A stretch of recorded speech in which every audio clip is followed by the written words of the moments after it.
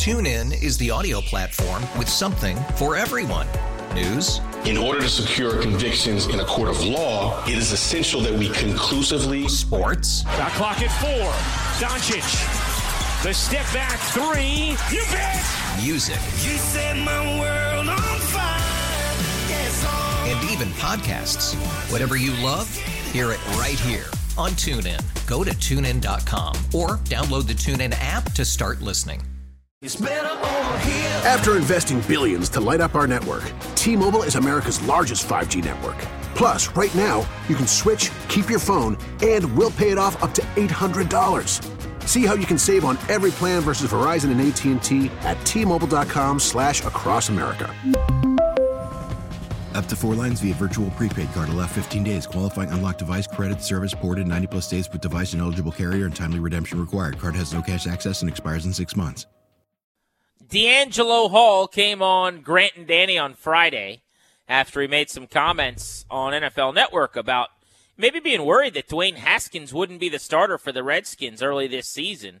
So we wanted to get him on. I want to play this clip for you again and listen to what he says about Haskins versus Kyle Allen. And, for me, I just sub in the name like Cam Newton or Jameis Winston, and what he's saying makes a lot of sense. A credentialed longtime starter who's had a ton of success.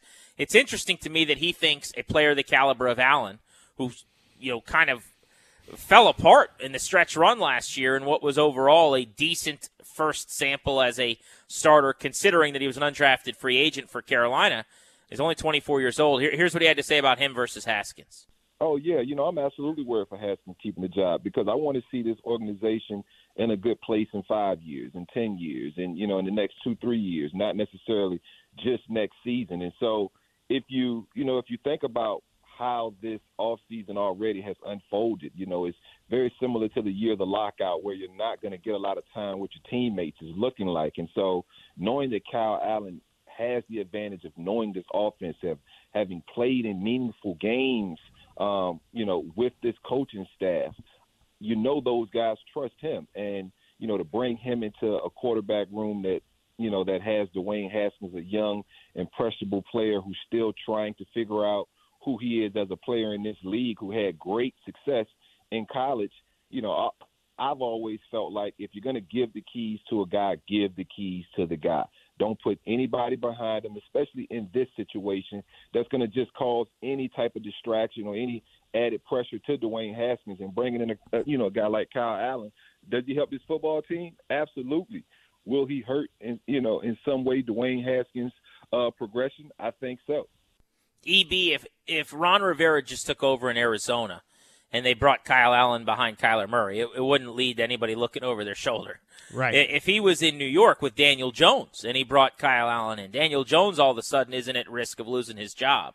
If he's saying Dwayne Haskins is, then I think that tells us something about Haskins, no? Yeah, it just tells you what his opinion is of Haskins. He's not sold on him, and I don't disagree with him, frankly. Here's the question I wanted to ask you before we went to break. So if you had to put a percentage on it, when this is all said and done, is Dwayne Haskins going to end up being the guy? Like at the end of this year, are we going to say he's the guy? From 0 to 100%, what is your percentage? My confidence level that he is the long-term answer. Yes. I would put that, the percentage chance of me saying definitively that he's the guy at the end of this year at, I would say 30%. Oh, you're lower than me. I was going to say 50-50.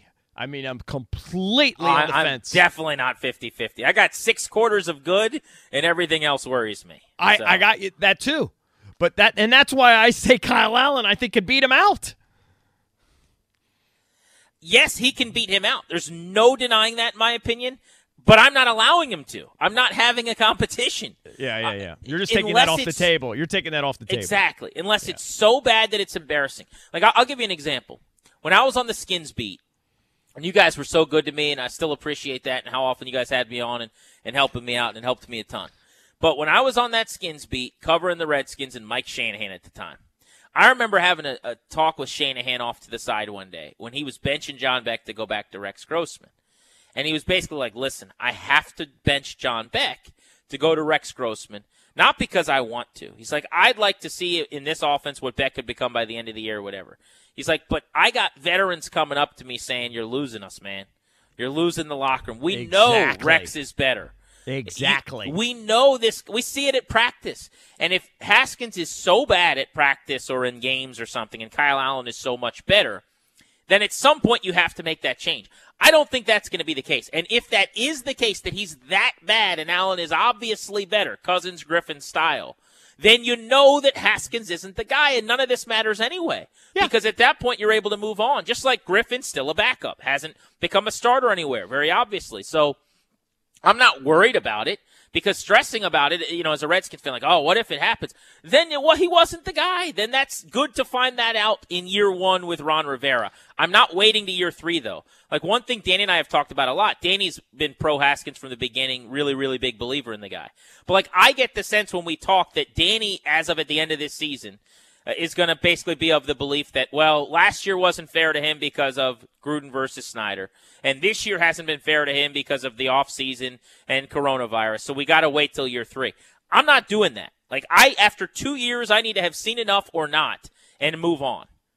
Right. No, yeah, I'm with you. I'm willing to make that call. I feel bad for guys because I do think it's the most difficult job in professional sports. No doubt. But you know how many guys have gotten the raw end of the stick? Like Patrick Ramsey got screwed. Oh, so many guys. Jason Campbell got screwed. He's just the next in the long list of them. Yeah. It's not fair, but that's reality. It's not fair. So I do feel for him, but I think you're right. I think the referendum is, what does he do this year? And we're going to know. We're going to move on, or we're just going to roll the dice with him. So you're at 50-50. I think it's 50-50, and I'm being optimistic. Okay, and let's talk about the good part of that. Because for me, the 30% is he is way more athletic than I thought he was when they drafted him.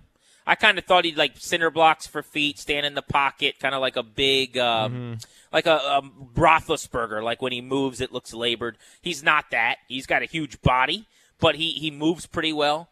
He's got obviously the very strong arm. We all know that. But I also have been really impressed by his competitiveness. Like, you can see this tangible, late in games. Doesn't matter that he's 0 for 17 from the floor. He'll take the 3. I think he's got whatever that is in him. So I like that as well. And then the last 6 quarters bump my percentage up pretty substantially. Where does your 50% positive come from? Well, I like what he did late. Like you say, I do think he's a better athlete than you think. I think he's got the big-time arm that he can do it. I like that he performed at a high level in college. I have more questions than I do things that I like, to be honest with you. My questions are more the intangibles, like the work ethic. I'm a little concerned. I've always, from day one, said I'm a little bit concerned that this kid is more interested in being a superstar and living the life, being about that life, than about just, like, it's too much social media. It's too much defensiveness on social media. It's just that generation. But I've only ever seen one guy on that level. And I don't pay attention to all the quarterbacks with every team. Yeah. But the good ones, you see what they do on social media. Him and Griffin. Exactly. That's it. That's the list. I know, and I don't like it. And I said it from the beginning. And people attacked me. But I don't like it. I'm a boomer. Okay, boomer, whatever. Right. But that's the stuff that I don't like. And also just, fair, frankly, the inexperience. And, listen, he wasn't what they said. They were leaking that, hey, this kid can't even get to the line of scrimmage. He can't get us to the huddle. He can't call the plays. None of that proved to be true, right? So I think that was unfair. In fairness, they were saying it early, and like that Giants game was such a debacle that it was probably fair at one point. I think he snapped out of that pretty quickly. He wasn't prepared, but it wasn't like he couldn't even take him to the line of scrimmage. So I don't know. I'm probably more pessimistic than my 50-50, but I'm a Redskins fan deep down. I want this kid to succeed. Yeah. So I don't want to be on the side of 30%. I think people need him to succeed, too. I mean, if you're back in that quarterback bucket, that can go on for years and years. Let me read you a tweet real quick I want you to react to, because this is interesting. Wookie of the Year says, I know Tua got hurt, but how are they married to a guy who was a reach at 15 and picked by another administration? Tua was a slam dunk number 1 overall pick before Joe Burrow put the cape on last year. So without getting even to the specifics of Tua and all these things, I would start with this. picking a guy at 15 that I think by now we all agree with was a reach at 15. It wasn't viewed that way that night, but we all now know with how raw he was and what we saw last year, it was definitely a reach. Tua, with his profile, you just take his name out, you put someone else in, what he was supposed to have been before last year. I'll tell you this right now, EB, if not for his injury history, and I don't just mean the hip that he's coming back from right now, his entire injury history, concussions and otherwise, and the jaw and everything that he had at Alabama over years and years, with his body, he seems to get hurt a lot. That's the only reason I'm not in the Tua camp. But generally speaking, we saw this with the Cardinals. They drafted Rosen. It looked like it wasn't going to work. They went and got Kyler Murray. This is what teams do. It's a different administration. You inherit a quarterback. If you don't love him, you go get your guy. We see it with GMs and coaches all the time. It isn't crazy to think that it's a good practice for them if they really, really like Tua to draft that guy. It's obviously a controversial, difficult situation, but they inherited a quarterback who was a reach, who has more bad than good on film from last year, and they now have a pick at number 2 and could get a household college name who was a higher profile player than Haskins. The tweet makes some sense in terms of why isn't this a conversation. It was for a little while. It's kind of disappeared. I think it's just because they just want it to pay off. But if you had to put your money on who's going to be a better pro, you're going to bet right now. You got to put your money and go to the MGM Grand or whatever, the new sports book, and you're going to say who's going to have a better pro career, Tua Tagovailoa or Dwayne Haskins. I'm putting my money on Tua. Me too. Should they draft him then? Sometimes it's just circumstances prevent you from that kind of thing. I mean, I don't know. You just start dating a girl, and then you see a hotter one walk by. Should you dump that? You know what I mean? You just married this chick. Like, you got to at least see if she could. But are you married to him, or are you dating him? Well, when you're the first round pick, you married him. Now listen, you think divorces happen all the time, so you can get a quickie divorce. But when you select a quarterback with the 15th pick, you did marry. You walked down the aisle. Okay, but did someone else marry him? I mean, Ron Rivera didn't marry this guy. It's true. Scott Turner didn't marry this guy. They just kind of showed up, and this is the person living in their house. Let me tell you something. If they could unload Haskins, and I think it would have to be a draft day trade where they could unload Haskins. So let's say Miami wants to move up. They'll take our Haskins and another pick or whatever. I wouldn't hate it.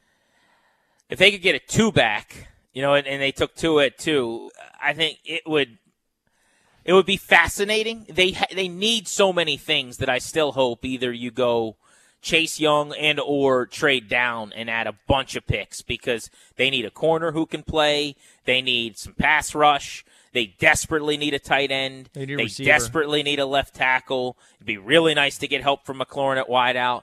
I mean, Tua and nothing else doesn't make you a whole lot better. But if he's decidedly better than Haskins over the next several years, that at the most important position, at the position that's kind of the end-all, be-all, it should definitely be something they're discussing if they believe internally that he is considerably an upgrade. I think what's preventing them is what you said at the beginning, is the injury history. If it wasn't for the injury history, agreed, I think they probably would make that move. If he had a clean bill of health and all along this year was healthy and throughout his career he just kind of started, was on the field every Saturday, I think the Redskins would either be taking him at 2 or they'd be trading back for all the draft picks, and the Dolphins would be coming up. I think they'd take him. I think it'd be a Josh Rosen situation, and I don't think that's ideal. I think it's a nightmare situation, but I think that's what they would do if he was healthy. Eric and Grant with you on the Fan. We'll put a bow on our broadcast. I want to bounce a couple of debate questions off EB before we get out of here next. Plus, we'll set the table for Danny and Pete at noon right here on the Fan. TuneIn is the audio platform with something for everyone. News. In order to secure convictions in a court of law, it is essential that we conclusively. Sports. Shot clock at 4. Doncic. The step back 3. You bet. Music. You set my world on fire. Yes, and even podcasts.